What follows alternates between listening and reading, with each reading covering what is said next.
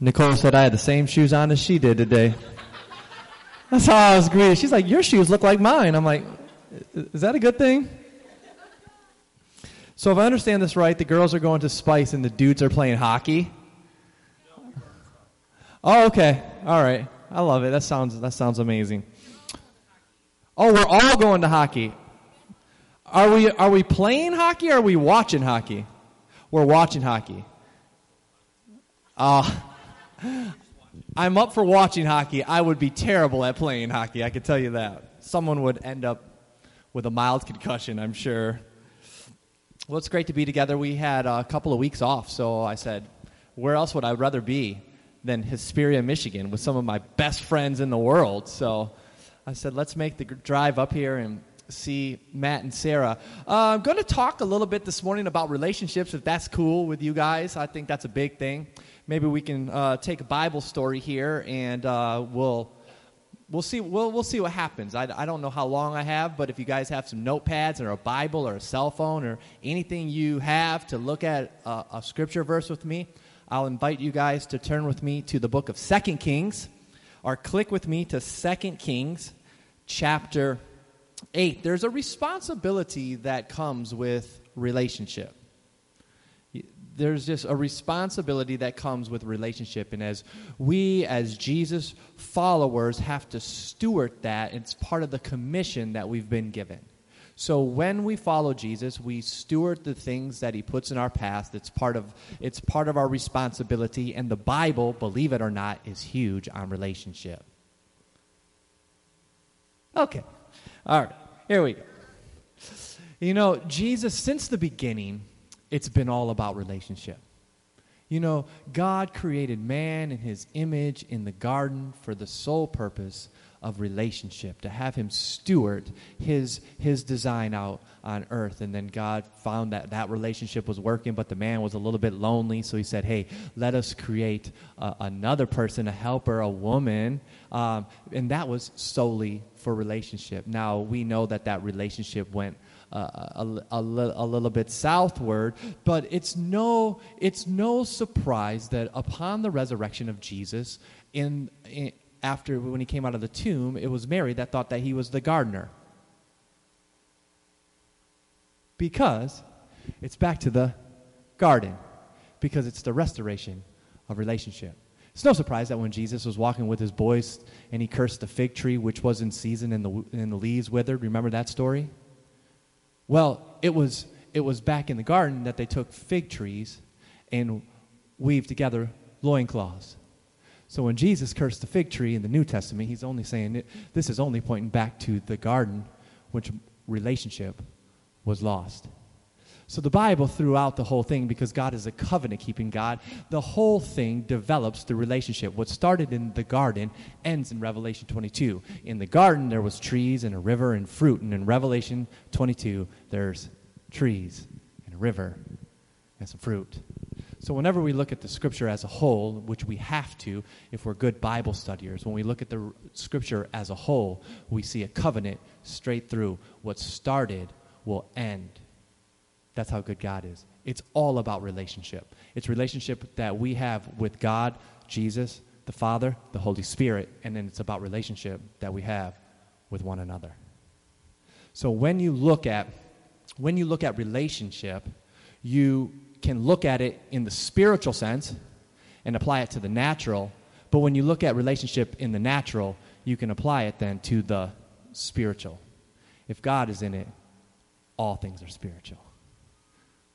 God is in all and through all and around all and created all. So therefore, it's really not a divide between the natural and the spiritual. Okay, 2 Kings, you guys got there? I'll just keep rambling. I just want to give you guys a little bit of time to get there. Okay, 2 Kings, starting in chapter 8, I'm going to read a story.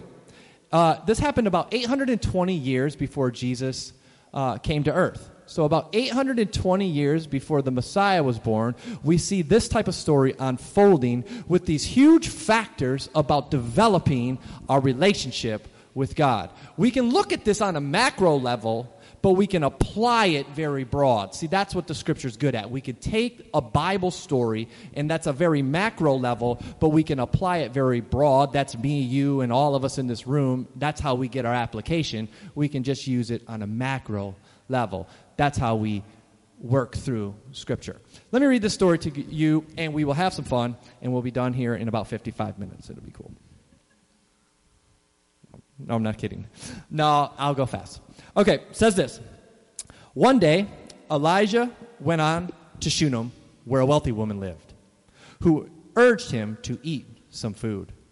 So whenever he passed that way, he would turn in there to eat food. And she said to her husband, "Behold now, I know that this is a holy man of God who is continually passing our way. Let us make a small room on the roof with walls and put there for him a bed, a table, a chair, and a lamp, so that whenever he comes to us, he can go in there." One day he came there, and he turned into the chamber, and he rested there. And he said to Gehazi, his servant, "Call the Shunammite." And when he had called her, she stood before him, and he said to him, "Say now to her, see, you have taken all this trouble for us. What is to be done for you? Would you have a word spoken on your behalf to the king or the commander of the army?" Because Elijah's saying, "Listen, I'm connected. I know people. I got people in high places. I'm the man. Do you need a word spoken on your behalf to the king or the commander of the army?" And she said, No. I dwell among my own people," she said. And then he said, "What is to be done for her?" And Gehazi answered, "Well, she has no son, and her husband is old." He said, "Call her." And when he had called her again, she stood in the doorway. And he said, "At this season, about this time next year, you shall embrace a son." And she said, oh no, my Lord, no, man of God, please do not lie to me." She said, "I've been praying about this, and I've been fasting about this, and I got the sticky notes on my fridge, and I've been putting sticky notes on my bathroom mirror. Do not come in here and lie to me about this, because we will be fighting up in here. You better catch me outside. How about that?" But the woman conceived. The woman bore a son about that time the following spring, just as Elijah had said to her. Father, we thank you right now for your word. We thank you for your grace and your mercy. And Jesus, just take the next few minutes as we look into your word and work it in us and around us and through us. And Father, let us leave here different than when we came in. In Jesus' name, amen. Amen. Has anybody ever had someone else that wasn't family live with them? Is that weird or what? Have you guys ever experienced this? You ever had someone like outside of the family like live with you? It's a little bit weird. I'm just going to be honest. Like, I'm not really that type of person. Like, I don't know. I don't want people that I don't really know living with me at my house. But Heidi is different. Heidi is like, well, they can stay with us. I'm like, I don't even know him. I don't know what he's been up to. She's like, no, I think they should stay with us for a while. And I'm like, see, I'm a little bit of an introverted guy. I know I speak a lot and I'm in front of people a lot, but in all honesty, I'm kind of an introverted guy. I like being by myself. I like Netflix. I just don't want people in my space. Lord, forgive me. But we've had this happen a few times, and like, so we have a 3-bedroom house, which all 3 rooms are occupied, but Heidi's always like, we need maybe a bigger house so we can have a guest room. I'm like, a guest room? Why do we need a guest room? Why would we want that? She's like, so people could come and stay with us. I'm like, oh, okay, all right. Let's pray about that. So sometimes when I look at this story, I look at it in a natural way. I'm like, she came to her husband like, you see this guy keeps passing our way. I think that we need to build an addition for him. I'm sure he was like, well. But you see she got her way, didn't she? Happy wife, happy life. Couple of points this morning, just in the relationship of this story and in relationship to relationship. That's how we're going to do it. So we're going to look at what this lady did, a couple of things that she did in her home and in her household, and how she cultivated a relationship. How do we create or constantly create and cultivate an ongoing relationship? That's a big question. And like I said, we can look at this story on a macro level, but we can apply it to our lives here today. Do you guys got anything to write some notes down? I'm going to give you a couple of points. They're going to be amazing. Okay, here's one point. Write this down. Just write down divine dinner. Divine dinner. We'll make sense of this. So in 2 Kings chapter 4, verse 8, it says this. So whenever he passed that way, he would turn in there to eat food. Does anybody here in Hesperia, Michigan like to eat food? Yes, I love food. I made a right on Apple Ave today, went to McDonald's. I just love food. I'm like, I'm hungry. I'm like, oh, it was a left. And it was a long left. I thought McDonald's would be a lot closer than what it was. It's divine dinner. So there's always something so powerful about being ready for God, doing our part. Now, the relationship with us and God is never 50-50. It isn't. Because God can take much larger steps than we can. But the Bible says that when we draw close to Him, He will draw close to us. So if we take one step towards God, God usually takes about 5 steps towards us. So the relationship isn't 50-50, but there is something that's very important about being ready for God. The Bible tells us, as we just read in the story, so whenever he passed that way, she had something prepared for him. You know that she was futuristic with the relationship. She had a plan and a process. When the meal was finished, it was almost like she was starting to think about the next one. Things that are given to us by God should be on the forefront of our minds. The relationship with Jesus should always be front and center. When you have the divine in your house, it's not pizza rolls and chicken strips. You don't microwave the entree when God is showing up.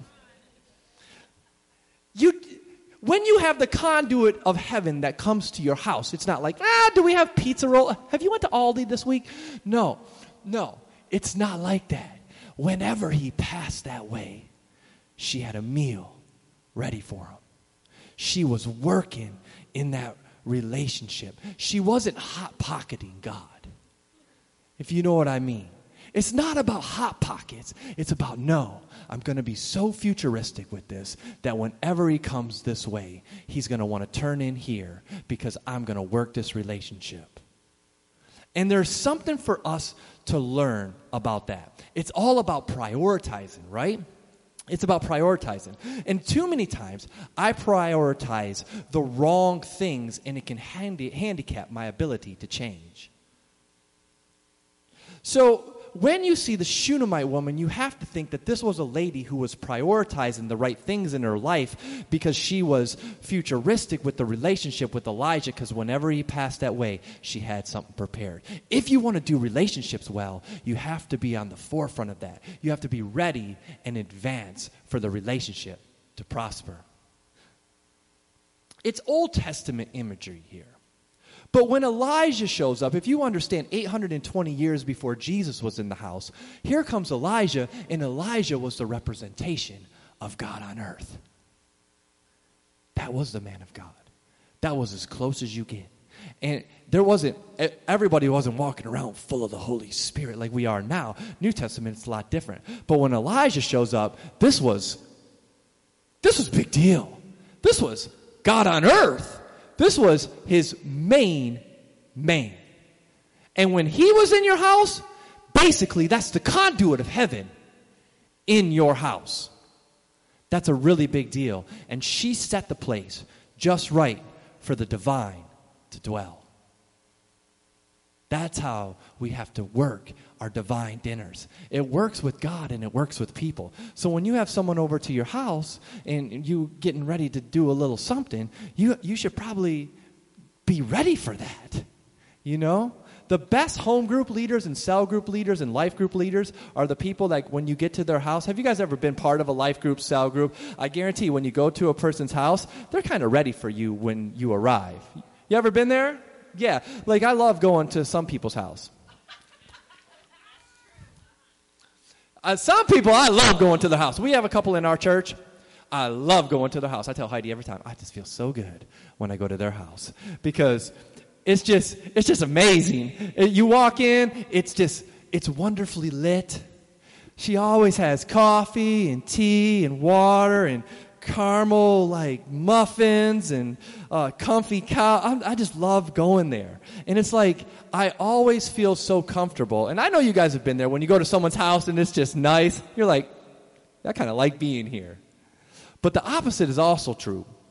You ever went to someone's house, it's just a mess. They like, come on in. What do you got? I think we have water. I'm like, oh, okay. How long are we going to be here? And it's just being ready to steward the relationship. You have to be a little bit, it has to be something that's on your mind. You're like, I don't know. The dogs are here. And it's just like, it's just awkward. But this lady, I don't get the sense from that lady. This lady, she was ready to go. Ask a question. Here's a question I ask. What's on the stove of my life for Jesus? What's cooking in my life for the Lord? That's the question that the Bible begs us to ask. This lady, ready to go. Me, Lord, would I hot pocket you? Or do I have something cooking?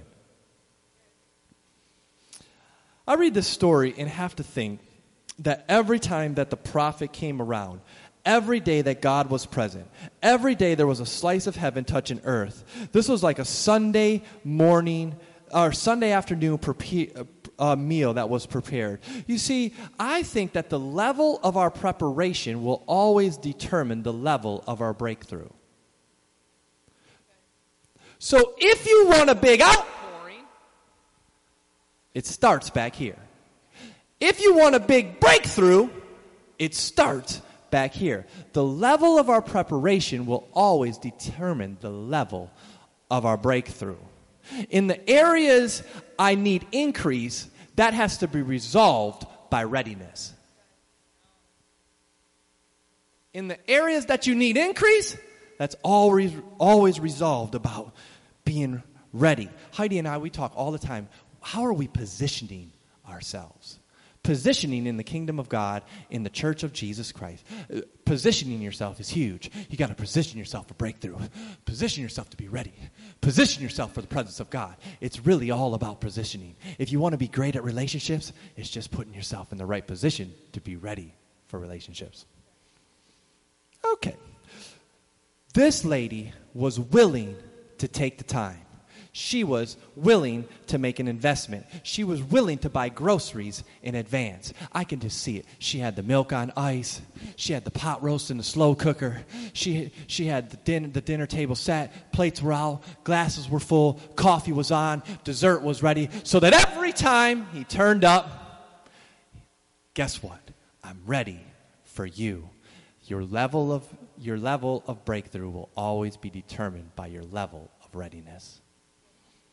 Number 2, write this down. Number 1, divine dinner. Number 2, prioritize the divine. Prioritize the divine. It says this, 2 Kings chapter 8, verse 10, story we just read. Let's make a small room on the roof with walls and put there for him a bed, a table, a chair, a lamp, so that whenever he comes to us, he can go in there. Let's just make a small room on the roof. Now, we've just done a small remodel on our bathroom. Matt and Sarah have just done a large remodel on their whole house. Everybody's been there at least once. Now, remodeling your house is some drama. There's some crazy stuff. You get crazy people in there doing work. Listen what happened to us. I'm getting off topic now. So they were redoing our bathroom. All I hear is this. Oh, you dummy, you weren't supposed to do that. I'm like, oh my God. I listened to these guys next door working in the bathroom, And I don't think they had any clue of what they were doing.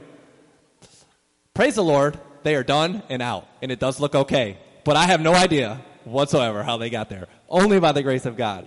But this lady comes to her husband and she goes, he's always coming this way. I'd like to remodel the house, put an addition on the roof. That's not an easy task. However, I love the location of what she said. Because if you're a business person, and obviously it's all about location, right? You ever hear that about business people? They're like, well, it's all about location. You want to put a church in the right place? Got to have a good location. You want to have a store, bank, wherever, it's got to be in the right location. I love the location of this. I want to put a small room on the roof. She's basically saying, I want to elevate, I want to promote, I want to prefer, I want to exalt, I want to raise up, I want to lift up. You deserve the highest praise. You're moving on up. I look to the hills. Where does my help come from? I want to put a small room on the roof. She's prioritizing her relationship with God because she's saying, I want to elevate him higher than we even are. I want to put him highest in this house. Location is so key, and positioning is so key to stewarding relationships. Well, see, so many times I try to fit God in.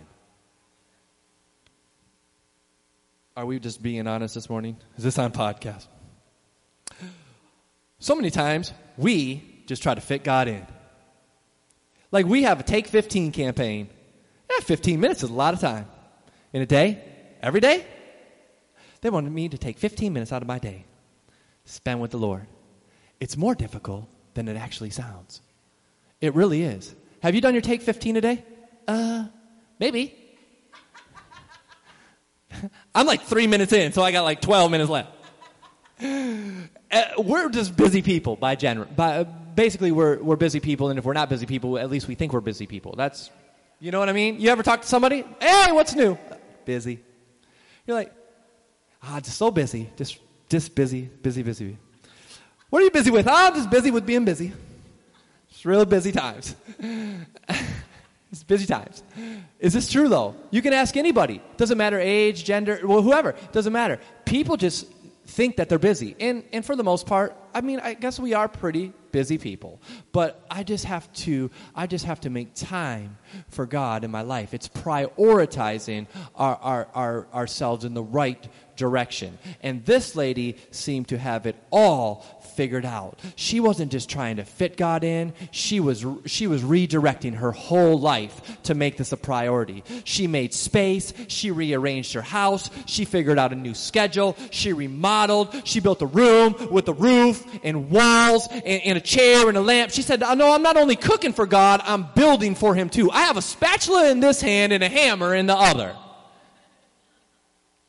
Did she or did she not? She's like, hey, whenever he comes this way, I'm going to have a meal prepared. And by the way, give me the hammer, tool belt, and tape measure because I'm going to build a room for him too. Okay, thank you. See, something's going to happen to this lady because she's prioritizing things in the right direction. Our level of preparation will always determine the level of outpouring. Man, I'm cooking and I'm building. This lady had something going on. You know, it's important to make space to facilitate what God is going to do. That's why growing and finding new space and building new rooms, you have to facilitate what God is going to do. Matt and Sarah in their house, us in our bathroom. We want people that when they come, they can figure stuff out. Upstairs, please.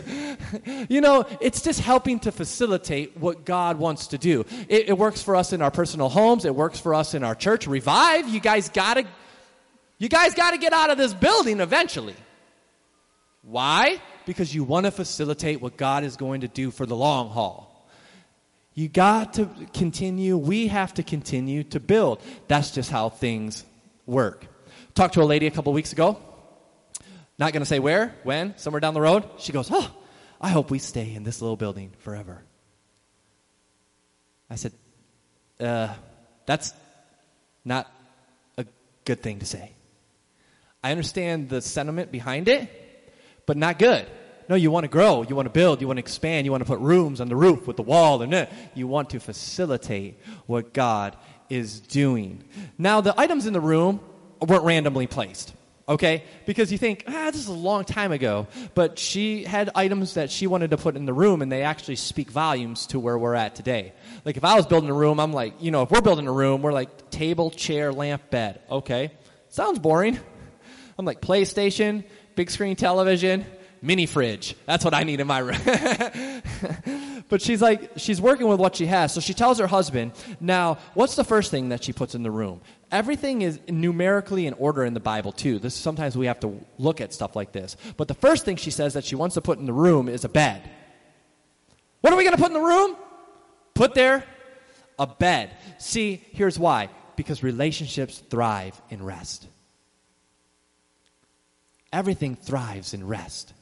So the first item that she puts in the room is a bed. Why? Because relationships will always survive when there's rest that's flowing in it. And when you're young, like me, would you laugh? When you're young like us, you have to balance that out. Sometimes we can go, but we have to actually find time in our lives to work in rest. Because if you're rested, you'll be a better you. That's kind of basic, but like if you have to go to sleep sometimes in the same day that you get up, and you'll be a better you. And relationships always work best when rest is involved in them too. You don't want to strain relationships. They always have to be birthed in rest. Rest is not laziness. Okay? Don't let anybody tell you that rest is laziness. That is not. I love a nap. And that I'm resting. I'm not being lazy. I'm just getting myself in the right position. Rest has a lot to do with peace. Peace has a lot to do with rest. Peace in the Bible is called shalom. Shalom has a lot to do with wholeness. So rest is peace, but peace is shalom, and shalom is actually wholeness. When there's rest in the relationship, you're only working for rest. The very first reason this whole opportunity was created was for the opportunity for him to rest. So when we start to talk about relationships with us in Holy Spirit, with us in Jesus, with us and our neighbor, our husband, wife, significant, when we start to talk about these things, it's very important that there's rest and peace and wholeness in that relationship. It all starts in the bed. Get a room and put there a bed. There you go. I followed you up. Title of the message today, Jordan, is Get a Room. Be the most downloaded podcast ever. Oh, okay. So she says this. She goes, you know what? We just don't need a bed. We need a table. Tables are very, very important because tables, there's a connection point when it comes to a table, right? Because tables actually work into New Testament. Tables are just tables, but we understand the significance behind it because it's like really New Testament. But tables are like a connection point. They're a place of communion, fellowship, conversation, sharing life, remembrance, planning, laughter, tears. Things progress at the table. It's a very sacred thing when you break bread with each other. When you're like, come over to my house, have a meal, let's talk, let's share life together. So the table in this room for the prophet is kind of painting this picture. It's New Testament Christianity. How do I best steward a God relationship? Having people at my table. That's how you best steward a relationship. Hey, let's go to the restaurant and have a meal together. Come over to my house, sit at my table so we can share life together. Stories, laugh, tears, kids, drama, wins, victory. All of that stuff is all shared at the table. So in Matthew chapter 9, it says this of Jesus. As Jesus reclined at the table with his disciples. And then you keep reading, and there's a story in Luke. I believe it's probably in the last chapter of Luke 29 or something. There's two guys that are walking down a road to Emmaus. Jesus comes up and starts to walk with them. They don't even know it's Jesus. Jesus is like, what's going on? They're like, you haven't heard? And he's like, no, what's going on? They're like, they killed him. They killed him. He was everything. And he wasn't actually revealed to these two guys until they were at the table. And it says that when he was at the table, he broke bread with them, and he was revealed.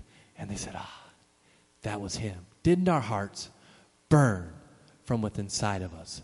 There's something so great that happens at the table. What am I doing? I'm having a meal prepared. What am I doing? I'm creating rest. What am I doing? I'm creating a place of fellowship and community and communion and laughter. That's how I'm starting to steward these relationships.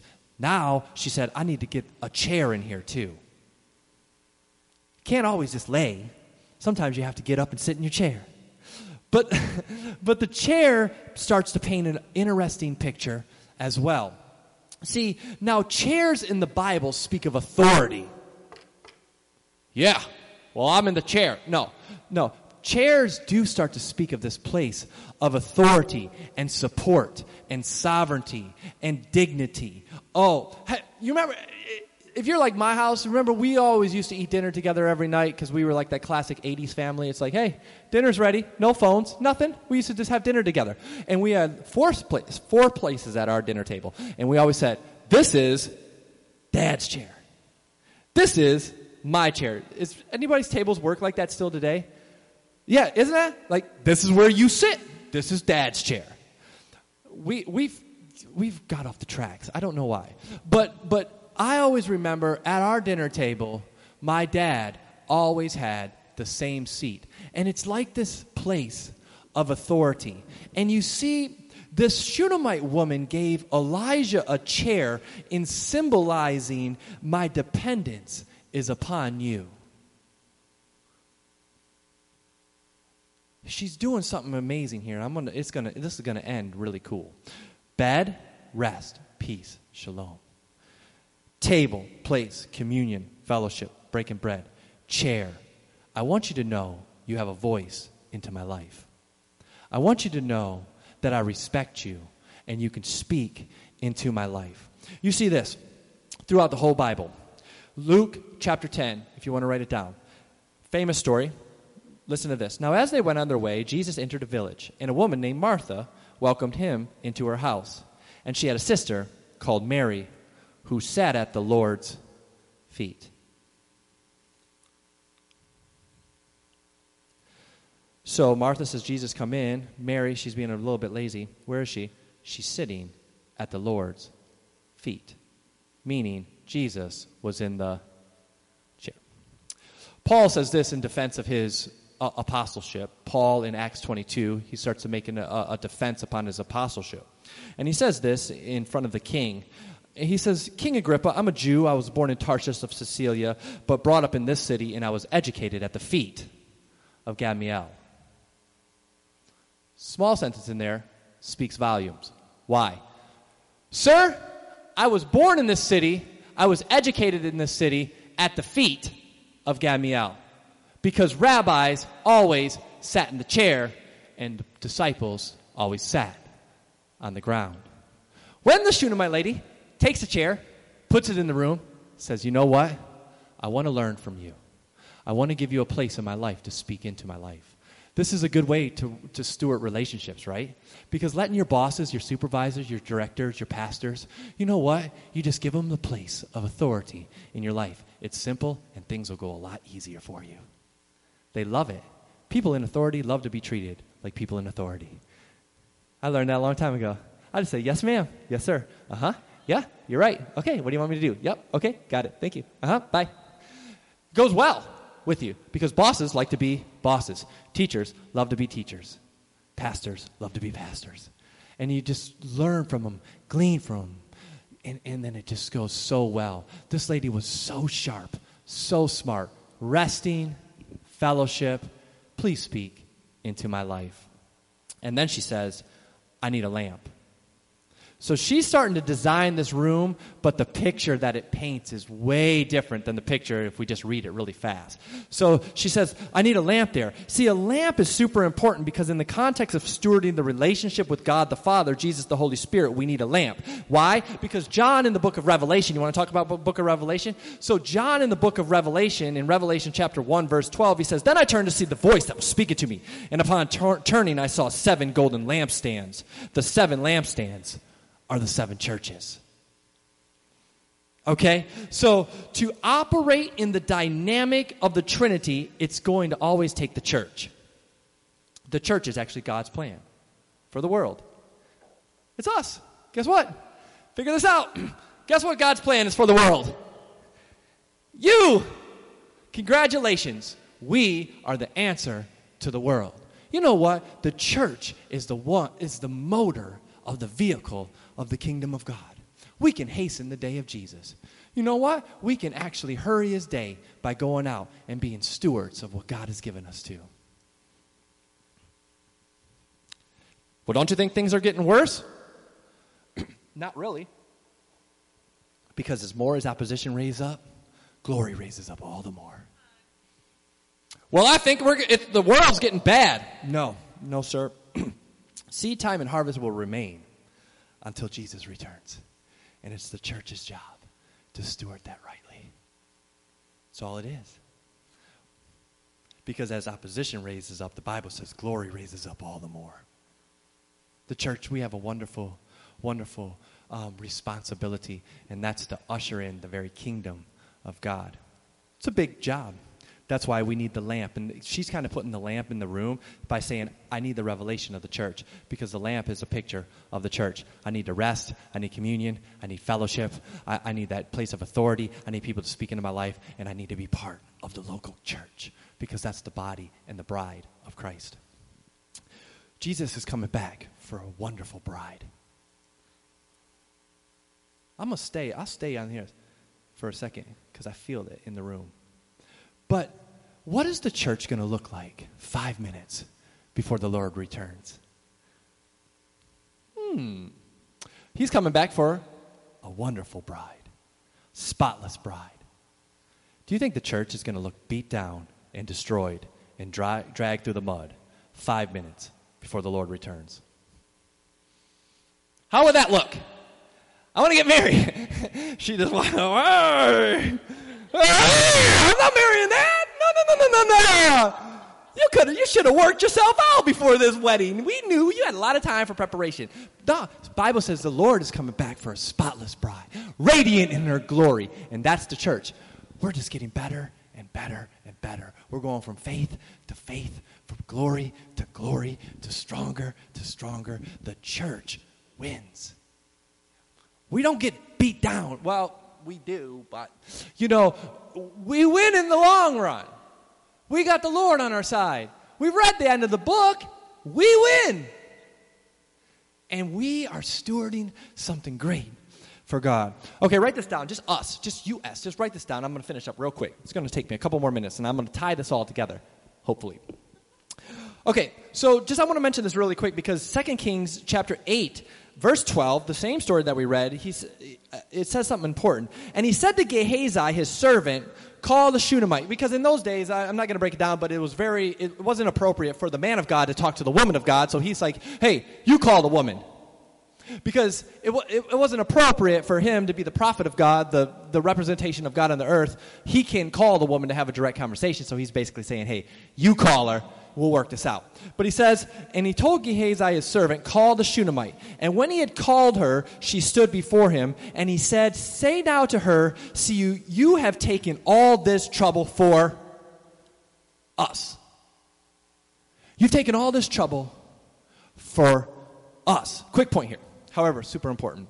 That when you focus on blessing God and investing in the relationship, the result of it is others get blessed in the wake of it. The best way to be good at relationship is, you see what I'm saying? So just because the lady was nice to Elijah, this guy named Gehazi was just getting blessed in the result of it. Sometimes when we focus on our relationship with God and we steward our relationship with God, the result of it is the person next to you is going to get some of the overflow of that blessing. See, you have taken all this trouble for us. For us? Wait, no, Gehazi was just in the wake. He was just in the tidal wave of blessing because of what she was stewarding. Sometimes the best way to be a blessing to others is to cultivate our connection with Jesus. Right? I really want to bless this person. Sometimes the best way to bless this person is working on my relationship with this person, because if I work on my relationship with this person, the overflow blessing will be for this person. It's funny how that works. It's just a Bible principle. He was just in the overflow. Okay. Let me end here. So through this relationship that the Shunammite woman cultivated, through what was entrusted to her, she created an opportunity for miracles. Anybody ever need a miracle? Yeah. We all get to that place, don't we? But through what she did, she created an opportunity for miracles. You see, she fed and she prioritized and she gave rest and she created that environment of peace and she created that environment of communion and a table of connection, and she received instruction and she brought about a testimony and glory, and all of this good stuff was going on because she was cooking and cleaning and building, and she was really starting to develop this relationship, and she was actually creating an environment for miracles. And there's this amazing line in this story, and we read by it very quickly, but it says this. He says, call the Shunammite woman back again. And she came back, and the Bible says she stood in the doorway. And that's a very, very powerful spot. Has anybody ever been just on the brink of opportunity? Just been on the line of breakthrough? Just been right there? It's like, she just stood in the doorway. And that's my favorite sentence in the whole Bible, because I could just remember, I can imagine her coming up the stairs and she's just standing right in that place of transition. She's in the doorway. Doorways are always areas of opportunity. And she stood in the doorway, and they said this to her: about this time next year, you'll have a son. And she said, oh, no. She couldn't even accept it. She couldn't even embrace such a thought. But they said, oh, no, it's true. He's coming, and you'll be giving birth about a year from now. And that was a place of miracles. And she, a year down the road, embraced life. She embraced what her preparation and her stewarding of relationships did for her. If we want breakthrough and miracles in our lives, there's something in this story about doing relationships that'll bring that to us. It's all about just being ready, building, preparing, communion, community, listening, rest. Those are very key words that we can grasp into our lives and create doorway opportunities. We need them as individuals. We need them for our loved ones. We need them for our neighbors. We need them for our church. We need those. And I believe that by these simple principles, we can create doorways in our lives that we can actually embrace life, embrace breakthrough, embrace promotion, embrace growth, embrace whatever it is that God has for you. But the simple fact is, He's a very good God, and He always wants to bring you to the doorway. Always. He's going to say that to you. Call Him again and tell Him to come up here and stand in the doorway. Let's pray.